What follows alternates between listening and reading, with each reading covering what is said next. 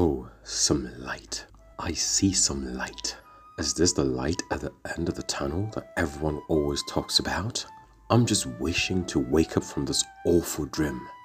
But alas, the agony attests that it is happening in flesh and blood. See him now! He can't even take the pain. Yet, he was more than happy to take our children away from us. Do you think of the untold pain you caused the parents? He asked me. Sire, if we continue to whip him, he will soon die, and folks won't have a chance to see his small head being cut off. Okay, take him away. The old man reluctantly agrees. The old man comes closer to inspect me with his one eye.